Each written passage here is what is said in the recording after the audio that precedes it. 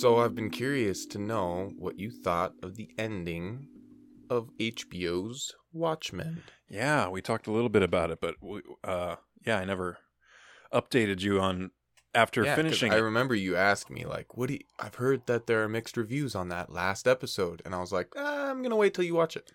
I thought it was incredible. Me too. I thought the 'cause entire I don't show. know. I didn't want to say that to you, and then you feel the way that who I forget if you read about that or if it was I think I'm peer realizing. review. I'm realizing it was Sam just saying the quality of episode 6. I think it is, whichever the one with the use of black and white is. Yeah, fair enough. That's like one of the is best so episodes good of TV that it's I've just seen like- in years. It's just like- like after that you're like, which Yeah, but it I still really I blew get me it, away but though. The don't finale. necessarily agree because Yeah, wow. it's incredible. Yeah, I mean, there is so much in that show, and I'm glad we're talking about it because I've been thinking about it so much with the state of the world and the Black Lives Matter movement and the police being dispatched and the National Guard being dispatched and the use of masks because of the pandemic, but also like feeling like, I don't know, like how many of them are just trying to hide their faces, and like the use of masks in riot gear, and there's so much of that, and the what a mask means on either side of the show is almost scary to watch now compared to when I oh first my watched God. it. It's like, holy crap, how did they... And what happens when you hide your identity, and like the idea of superheroes wearing a mask and what they do with the origins of that is absolutely incredible. And their direct addressing of the Tulsa massacres, and oh my God. I think if we would have talked about this in the first episode of the podcast, I wouldn't have said this, but I think it's important for me to say this because I think it's fucked up. That is how I learned about Tulsa. I had heard about it, but I knew nothing.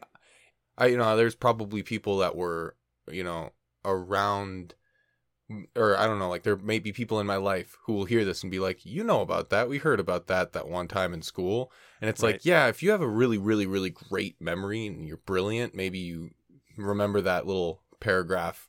But genuinely, I mean, I know about so much that's in like the mainstream media, the history that's in the mainstream media.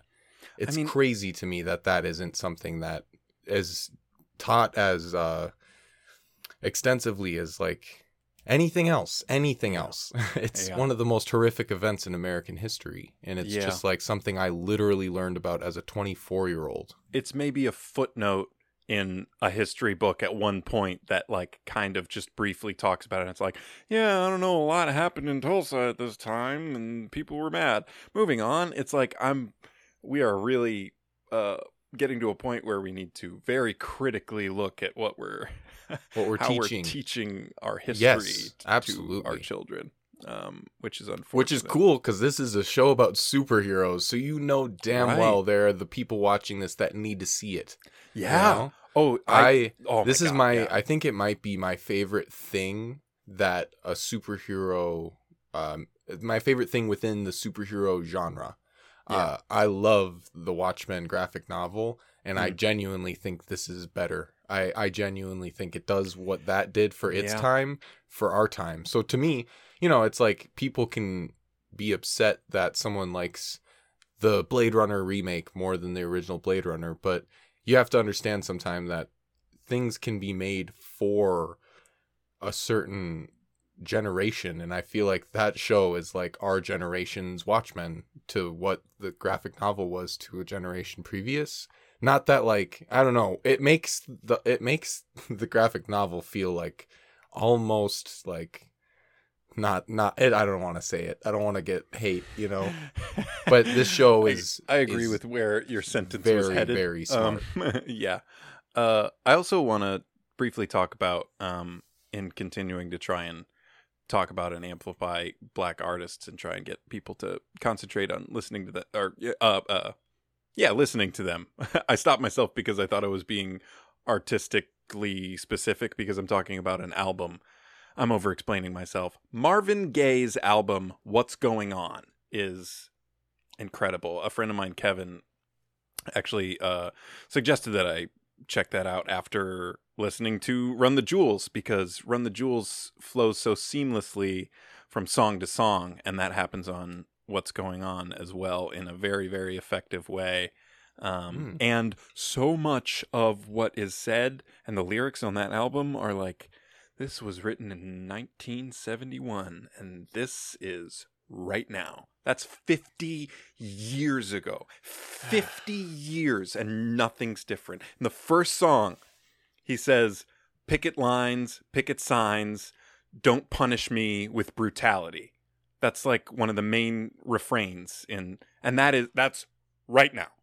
Right now. 50 years. This show is just going to become Calvin recommending albums that Gary listened to, and then next week Gary telling him how brilliant they were.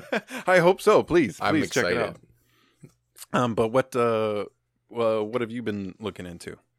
Basically, upon finishing a show that you requested, I dove into some other things, but I want to talk about that show real quick. Please, Gravity you mentioned Falls. It beforehand. Yes, please tell me. Oh my God. It just, I think, when I watch anything fantasy, I want to say, just fiction in general, it does not do this as well as this did. This is like what I'm always looking for, great setup. Even like the show kind of starts out episodic in a way, but everything is relevant. It all ties and then middle of the show is just great character development. And then the end of the show is just satisfying. And that is this show. I could see, if someone told me they were planning on one more season, I could see that. I could be like, yeah, I could maybe see them wanting to have more in there. I don't want them to do it, though. It's so perfect. But, yeah, no, it's one of those, too, where if I was told that creator had everything planned from the beginning and knew exactly how many episodes it'd be, it similar to Avatar. It gives me the same feeling Avatar gives me. And I think what's more impressive is that it's literally 40 episodes. 40 episodes of a show. And I walk away, I'm going to watch it again very soon to pick up, because one of the coolest aspects of the show is through fantasy storytelling and just through the magic of movie making. There's a lot of like flashback stuff, seeing what happened in the past or going back to the past or whatever. I feel like watching the show again is going to be really cool, like really satisfying. Getting that build up again, knowing what's going to happen. I've been looking forward to a rewatch since I finished it. Yeah. I'm honestly just biding my time. Yeah. And J.K. Simmons. Oh, wait, I probably shouldn't say that. I mean, J.K. Simmons, fuck it. He's in it, and it's so good. It is. All right. So great. You don't have to say who he plays, but Briefly wanted to also mention, I watched Spirited Away for like the millionth time in my life. I was gonna maybe just tell you the story of how I first watched that movie, but it might be a story for a future event. Essentially, Too Long Didn't Read.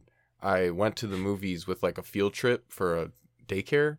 And we were going to see Agent Cody Banks, and they were sold out. So we had to see Spirited Away, which is a 2.5 hour adult animation. Yeah. It's not. It's definitely for like young audiences and all the way up to adults, I'd say. Sure. But good Lord, there's some creepy shit in this movie. Yeah. And you've seen it, right? Or have you? I have. It's been a minute, but yeah. Man, if you get a chance, having been appreciating animation more through this podcast, it made me watch, oh my God, it's definitely one of the most beautiful movies ever made. For sure. Like, no doubt about it in my mind. There are some sequences that make me tear up just because of how perfectly animated they are. Like, things that, like, the way she turns her head to, like, look out the window. It's just, I don't even know how to explain it, but grass, man, the way the grass moves. No, you know what they say. Yeah. So, speaking of animation... This is A New Lens, a podcast where Calvin and I talk about media from our childhood with this new lens of adulthood and amateur filmmakers. The bulk of our show has been about Avatar: The Last Airbender. We're tackling episode by episode, and we are on Bato of the Water Tribe. I think it's episode 15. I believe so. So yeah, do you want to give a little brief recap? Absolutely. So Aang and the gang discover these water tribe tools and weapons as they're making their travels, and they quickly find a boat and reconnect with Bato, who is a good friend, seemingly kind of like the best friend of Sokka and Katara's father. And their father's not there because the fleet has moved on, and Bato is there because he's been injured in a battle with firebenders. Sokka and Katara reconnect with Bato and get such a satisfying experience out of that Aang gets pushed to the wayside here, which is, extremely understandable given the circumstances. But, as a kid, he takes it kind of personally, and he feels rejected, and he sort of runs away and intercepts this map from a messenger to where their father is. And in his sort of non-logical emotional state, he hides it from them. And then we get this sequence of Bato giving Sokka the experience of ice dodging, I believe they call it, which is clearly like a ritual in their tribe. Sokka pulls it off. He has such a great experience, but through it, Aang gets overcome by guilt and reveals that he's hidden this map from them, and they make him go away. But they are hunted down by Zuko, who is teamed up with this woman with this incredible mole creature. We'll definitely talk about it, try and break it down, but who tracks by scent, and they track the gang because Zuko has Katara's necklace still, and they all come together at this nunnery. I don't know exactly what to call them, but they're these sisters who make these perfumes. They have this final battle. They manage to render useless the beast with the perfume and manage to get away. And that's sort of the course that this episode takes. I really like a lot of things about this episode. Me too. And I wanted to start off by saying, apparently this is the iTunes lowest rated episode of the series. Blows my mind. Which I find hard to believe, because aside from maybe a couple storytelling conveniences, this is like one of the best written episodes yet. It's so... Who's watching Avatar on iTunes? People who don't like it enough. Yeah. They're watching the wrong episodes. So yeah, Water Tribe gear is so cool. I love it whenever we see a new like weapon or article of clothing or anything. I do want to point out, keeping on brand of what what I usually talk about, the very first shot here. I just think it's so it's so important. I'm recognizing how much attention they give, which I think is important in any visual cinematic medium. Is what's the first thing you see and what's the last thing you see. I think that's very important. And the first thing you see in this episode is water crashing up against rocks, which would be brought back later. Wow. I just thought that was cool. And also it's like water, it's that this is maybe that's getting a little too like, no, the first thing we see is water, like Bato of the Water Tribe. I think that's fair. No, yeah, but I do think that's very cool. But then they quickly discover these tools. Yeah, and Sokka tracking what happened reminded me heavily of some Aragorn in Two Towers tracking Pippin and Merry. Yeah, there was a fight. Yeah, it really was like, okay, this dude we're seeing another set of skills. We've seen him do things similar to this, but now Sokka's full on Aragorning it up. Right. Yeah. Such a cool moment. And then they come out and there's a ship there. I don't know. My heart always floats when they see the ship because they know, I also like that part of how he's recognizing these things are these flashbacks, these image flashbacks. Oh, those hit hard, they too. hit so... I got goosebumps every single time they did that. Me too. I don't know what about it. What do you think it is? They went straight for it, showing us his dad. Yeah, like right. they went. They this went is the first for time it. we're seeing it's their like dad. something. Yeah, it's like you don't think that they're gonna show him similar to maybe how they would do the Fire Lord, but they're like, no, he remembers his dad. He knows what his dad was like, so we're gonna show you that and make him the most huggable dad. Yeah. You know, it's like so sad to watch him go. And then young Sokka is so cute that you just feel so bad for him. And they like, either he's doing a little bit of a voice or they pitch shifted his voice. Yeah, but and it's perfect. Not a ton, just like a little bit higher so that it's clearly still him, but it's clearly little kid young Sokka. Him. Yeah. Oh. It makes my heart float. Yeah. Oh man. I love once they get to the ship, I love the design of this ship. It reminds me of, like, I wrote fish skeleton, you know?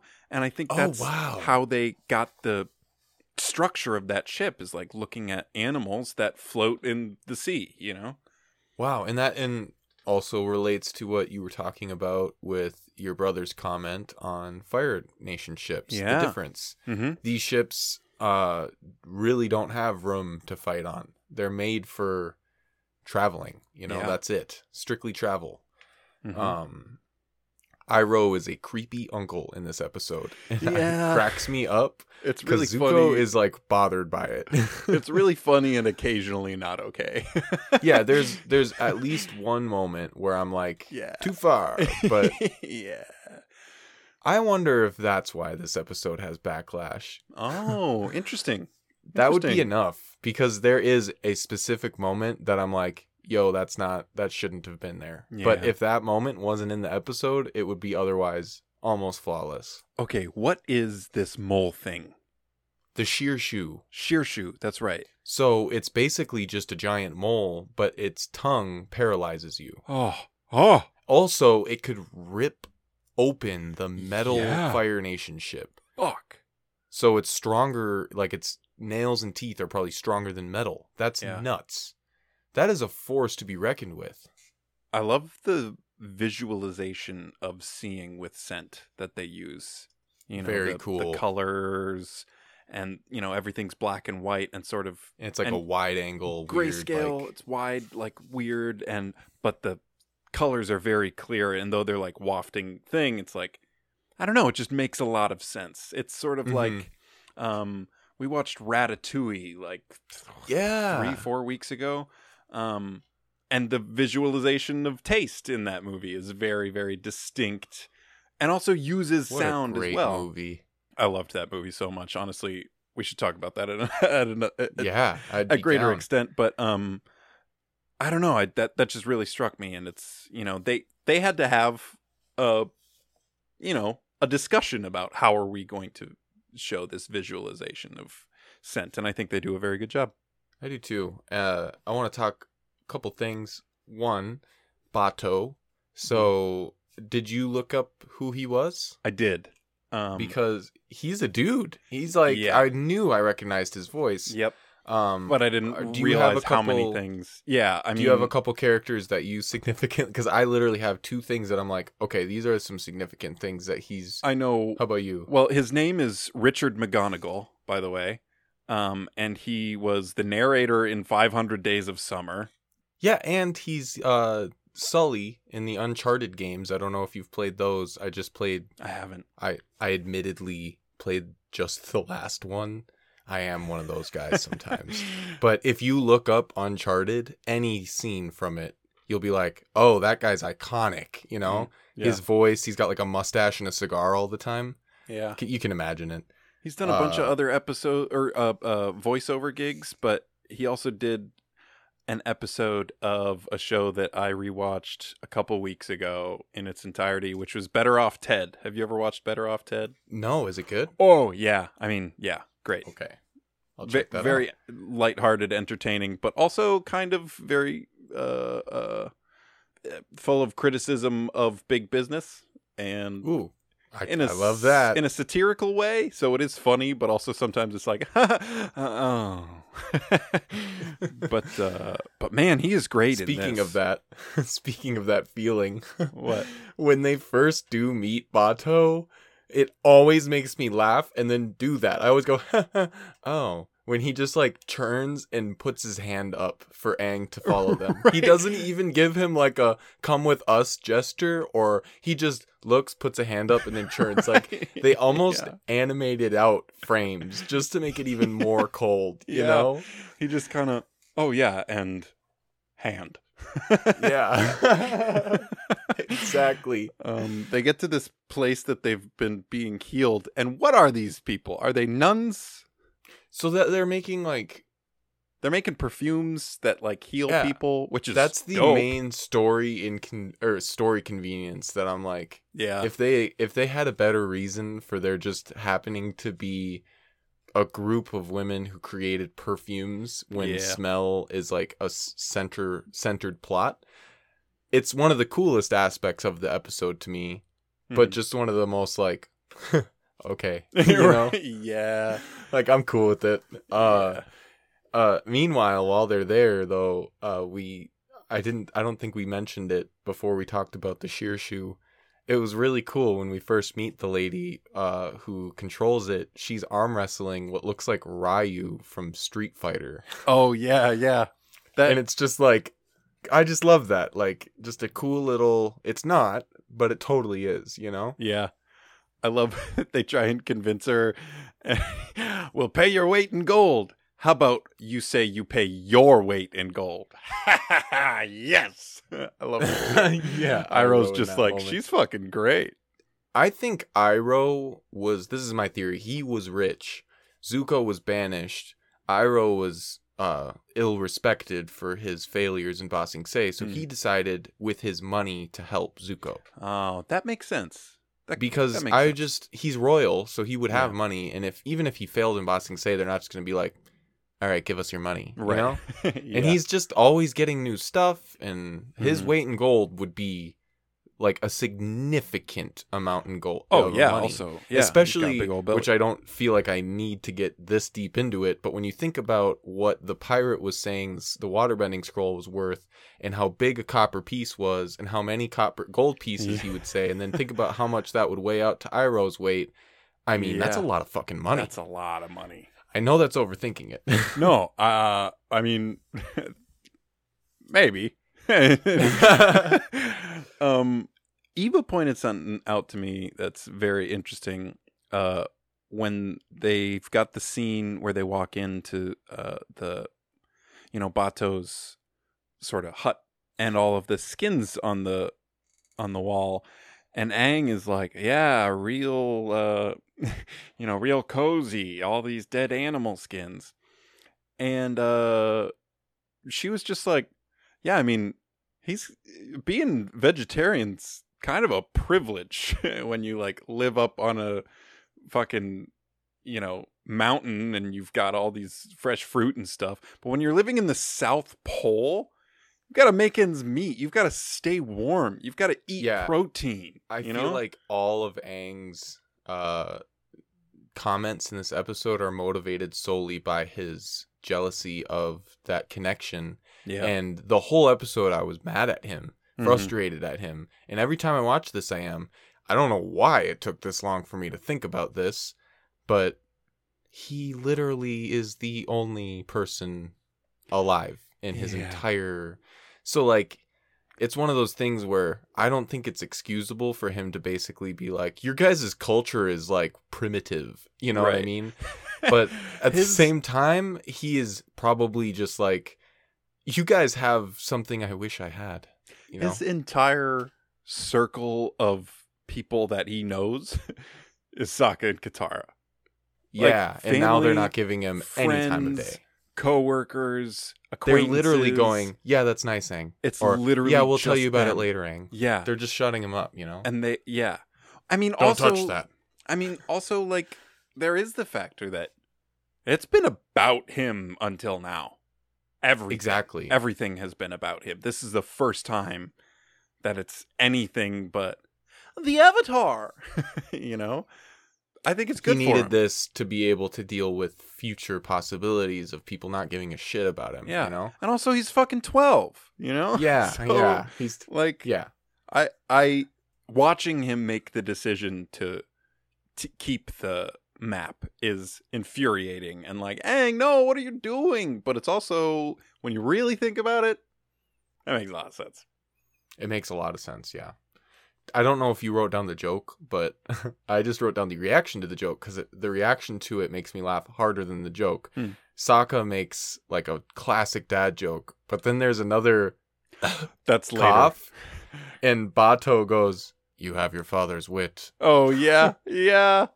That cracks the return me up, of the just cough, like, man. Straight up calling him out. Fantastic. Also the soup that they're drinking is on record the first thing Momo doesn't even like. He tries it and pushes it away. So that's how you know that this soup, nasty steamed. It's an acquired prunes. taste. I won't call it gross because I will. They love that it. Shit sounds nasty. It does. That sounds so gross. No, but I mean, if it's like a delicacy or whatever. I love the references to past episodes, where they see Miyuki and and that old lady, so cool. And they go to the my town. Favorite cat. I did not realize this, and it makes a lot of sense because I don't know what else I expected. I don't even remember Miyuki making any sounds, but D. Bradley Baker, who does Appa and Momo, is credited as being the voice of Miyuki. Oh my god. Which is fantastic. Miyuki, did you get in trouble with the Fire Nation again? Miyuki backs away guilty. Like, also, really cool how that lady is just gathering herbs in this abandoned town. Mm-hmm. I don't know. Like, of course, that's what she would be doing. It's just cool. Yeah. Oh, and then Iroh's interaction with Aunt Wu. Very cool. Yeah. Her being like, "You come in here, handsome. Let me tell you a fortune." And him being like, at this age, I only have one mystery. Or there's only one thing in life I don't know, and I'd soon enough let it remain a mystery. I just think that's one of the coolest lines, maybe in the show. Absolutely. And it's just an interaction or an exchange between two people whose powers are beyond what we could understand, and they're both just like kind of flirting with each other, and then that's it. I don't know. I like to think that maybe he goes back one day in the long distant future and marries her, Iroh's old guy hot. Yeah. That's why he thinks he can get away with some of the stuff he shouldn't. We'll get to that. I like Aang airbending the hay and to be in front of Appa, just just a little moment I like. Did you notice that this is maybe the second time for sure that Aang walks away like 5 seconds too early? Like when Gyatso comes in to be like, I won't let them take you from me. It's like he just left. And then in this, he leaves. And then the moment he leaves, they're like, but we can't leave. We got to take Aang to the North Pole. And you're like, oh my God, if you would have heard that, everything would be fine. Everything. Oh, yeah. But he does leave. He does get this map. And then we get into the ice dodging. The coming of age. Yeah. I love that Bato points out that this ship was made by his father. Oh, I love that too. Just alludes to this ship is very sentimental to me. It was made by my father. He just says it, but it's so cool. It's so, I don't know. It alludes to the importance of family in their culture, which is just so cool, and it makes for and much. It's easy to richer. forget that Hans built that. Yeah, and now you not only know that, it was his father's. Yeah, and now knowing that, let's go out. The amount of trust he puts in them, right? He literally let's just go sits dodge rocks, cross-legged. Yeah. Oh, and I love that Aang has no idea what Sokka is ordering him to do. They're so lucky it works out. Did they not have pull the jib to starboard? What are you talking about? Right. Just do it. Did you not have like a little debriefing beforehand before, how about come on, Bato? Did you not sit them down, Aang, who's never been on a ship before, all right, and be you like, two don't know anything. This is the helm. Yeah, this specifically is the lead, Aang. This is starboard. It's like, oh my God. I do love that what Sokka showed, like, this test for him, and what he's showing in the show in general, what he can do is lead, is be Yeah. the administrator. He does not have the bending power, but he has the oversight and skill to recognize what needs to happen in certain situations and to get people to do them in an efficient and productive way. If Aang way. and Katara were alone hurtling towards rocks, they would probably not realize that they can just bend themselves over them. Right. Sokka is the one who realized that, It's just the simple dynamic of having a person there who actually knows what they're doing. And also just adds to, like, you don't have to be a bender to be a cool fucking person in this show, Like, exactly. Yeah. They make it through. We've got this ritual, which is, again, just adding to the rich culture that they've established, which is very influenced by indigenous peoples, of these marks that he bestows on them. Mm-hmm. Sokka gets the mark of the wise, which is cool and fitting. Like, he gets the oversight stuff. Katara gets the mark of the brave, which is fitting for her as well too. When she sees a cause, she fights for it. And Aang gets the mark of the trusted, which is what makes him break and say, you shouldn't trust me. This is what I've been hiding. But it is still fitting for him. And Bato does not go like, oh, you're a disgrace. He's like, before Aang reveals what he's done, he says, you are now an honorary member of the Water Tribe. And he does not go back on that. He does not show any sort of disgrace. He understands, because this is a kid. Yeah, I almost wish in that moment when he says, Sokka, maybe you should. And then Sokka's like, no, we're going. And then Katara's like, I'm with you. Mm-hmm. And then it just cuts to a shot of all three of them walking away. Yeah. Part of me wishes there was another shot of Bato just stopping, turning, and then looking down sadly. Or just something. Right. Yeah, so we know that, like, he's still, like, thinking about Aang, but he is following them because they're family. But I will say, it still communicates that feeling well. Like, I think he's going with them because they're family, and then they follow up with immediately him telling them a story that, when you really think about it, seems so out of left field. It'd be like if we were walking through the woods and you're like, oh, cool, do you hear that bird chirping? And I was like, that bird isn't chirping because he's looking for eggs. He's probably alone from his pack. I know what that feels like, Like, well, with a bird, it would be for this time. That bird's not chirping because it's beautiful. It's because it's horny. I've been horny before. You're right. Yeah. Well, so I don't know. That kind of cracked me up, but it still is a. No, That's probably, he was probably thinking the whole walk, like, I need to figure out a way to tell these guys to turn around. And then that happened. She's like, it's so sad. And he's like, okay, this is fucking perfect. Oh, And I literally almost started, like, tearing up when there's the brief flashback of the back of Kid Sokka watching the ships go away, as he's just described how alone it feels to be abandoned by your family. And Sokka, I'm getting goosebumps again right now. Sokka thinking about how he has just abandoned Aang, and he's it's one of the most touching moments in this season. Sokka realizing or connecting those two things, connecting the feelings he has about his father to a feeling Aang has towards him. He's not necessarily Aang's like father role, but he's like kind of is. He's that big brother. He's family to him, and it's truly beautiful. It's like moments like those are why I think this episode's one of the best episodes. Yeah. It makes me, in the moment makes me like super emotional. Yeah. Moving on. And it leads to maybe my favorite fight in the first season. It's pretty great. This fight is so cool. And there's so many layers to it.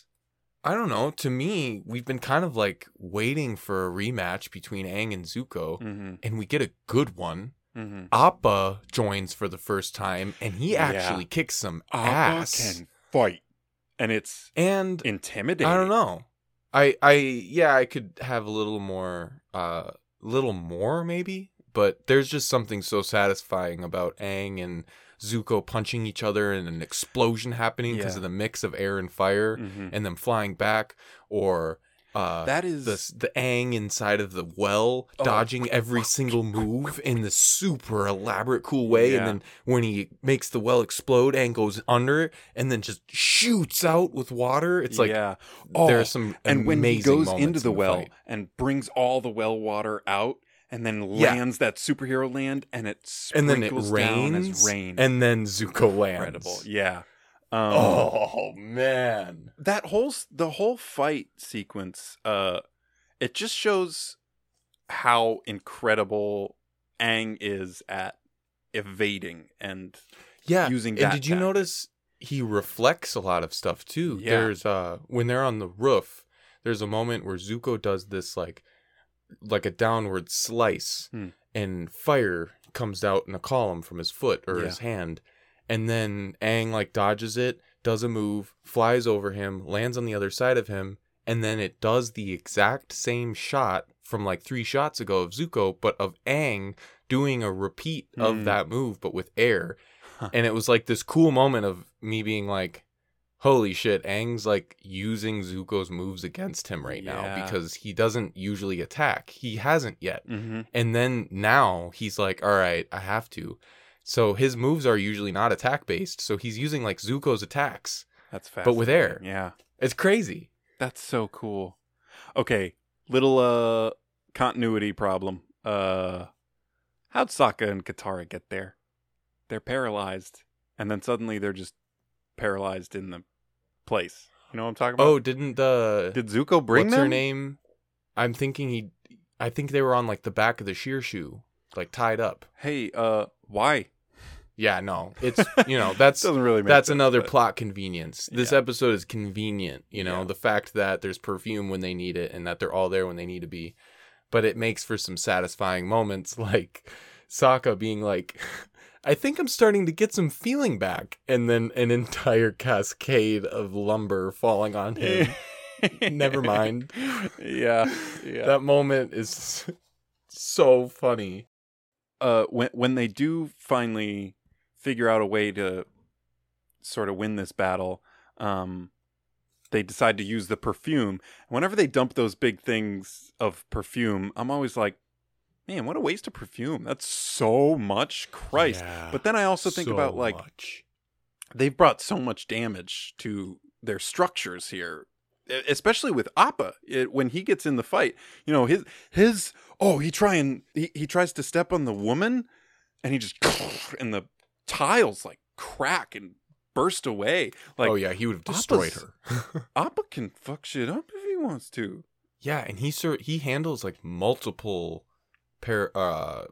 what should be paralyzing attacks. Yeah. And his stance animal. The first time when he's just like, is like one of the coolest things. That's why I love this fight so much. Appa joining is just the coolest. Perfume bending is another moment of like, making thinking outside of the box. Oh, not pure water. It can be a water-based substance.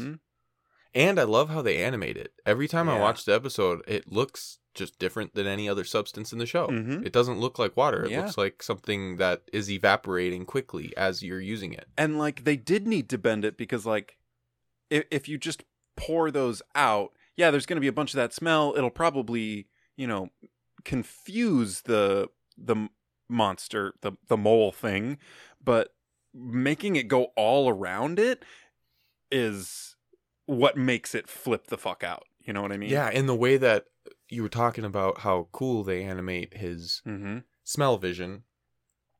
It's great that they did it that way, because now when we're seeing it overload, it just makes sense. It just totally like registers when it's like only for a split second does it get to the point of like overload, but we see just the entire screen filled with the rainbow, and it's like, that would freak me out too. Yeah. I think we should definitely address the kind of like ew part of this episode, because it would be, I think it would be like just like weird if we didn't. Thinking she's really cool is dope.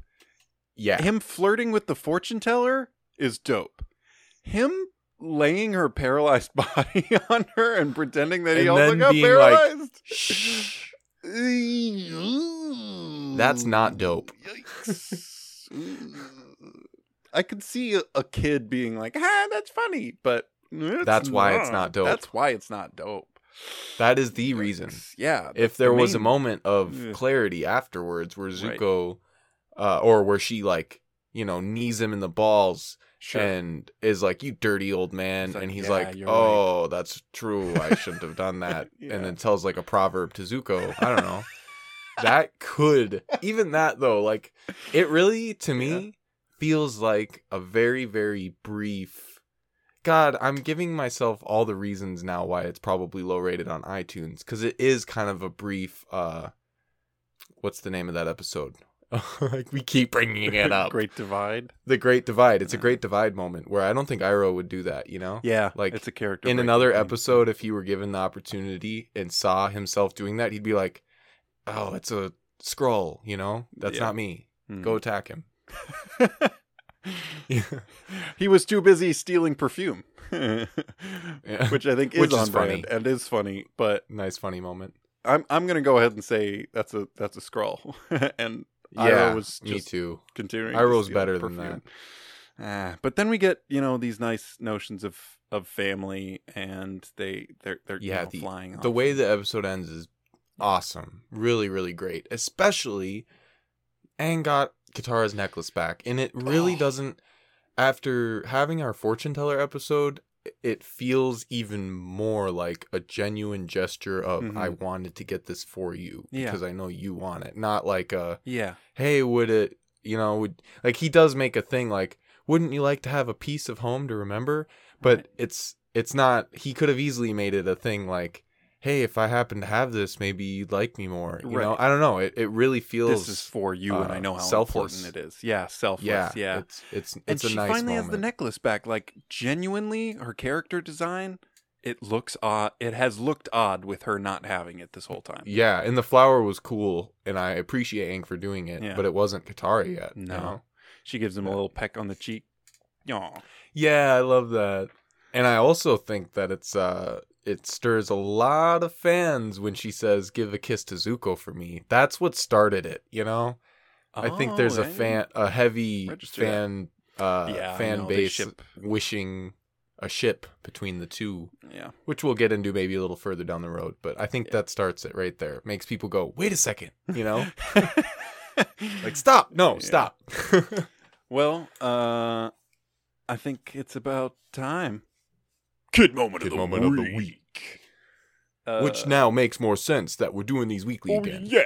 We'll have to, in the next Kid moment of the bye week. We'll be considering a new title for Kid moment of this episode. But Kid moment of the week has such a good ring to it, and it is currently accurate. Do you have one? Yeah, mine is Sokka being like, I think I'm starting to get feeling again, and then all of the lumber falling on him. It's just like the position he's in, and then just being covered in it next to Katara, and I don't know. Yeah. It's very Sokka. Oh, absolutely. I think I'm going to go with yours. The one I had written down, I don't know, I just didn't star enough, like, kind of kid moment type moments, but I just love Miyuki, did you get in trouble with the Fire Nation again? Which is very funny, but I think that's funnier as an adult than it is as a kid. I think you're right. I think as an adult, I think it's funnier every time I watch it. As far as kid moment, it's got to be Sokka. Miyuki.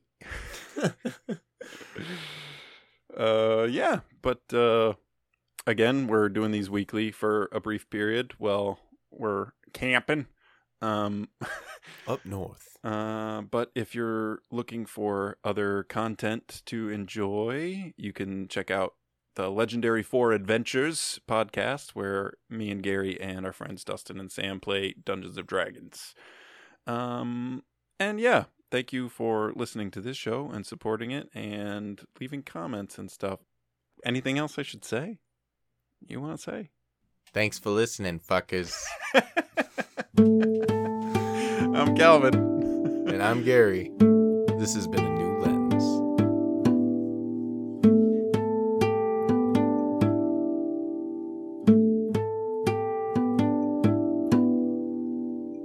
fuckers.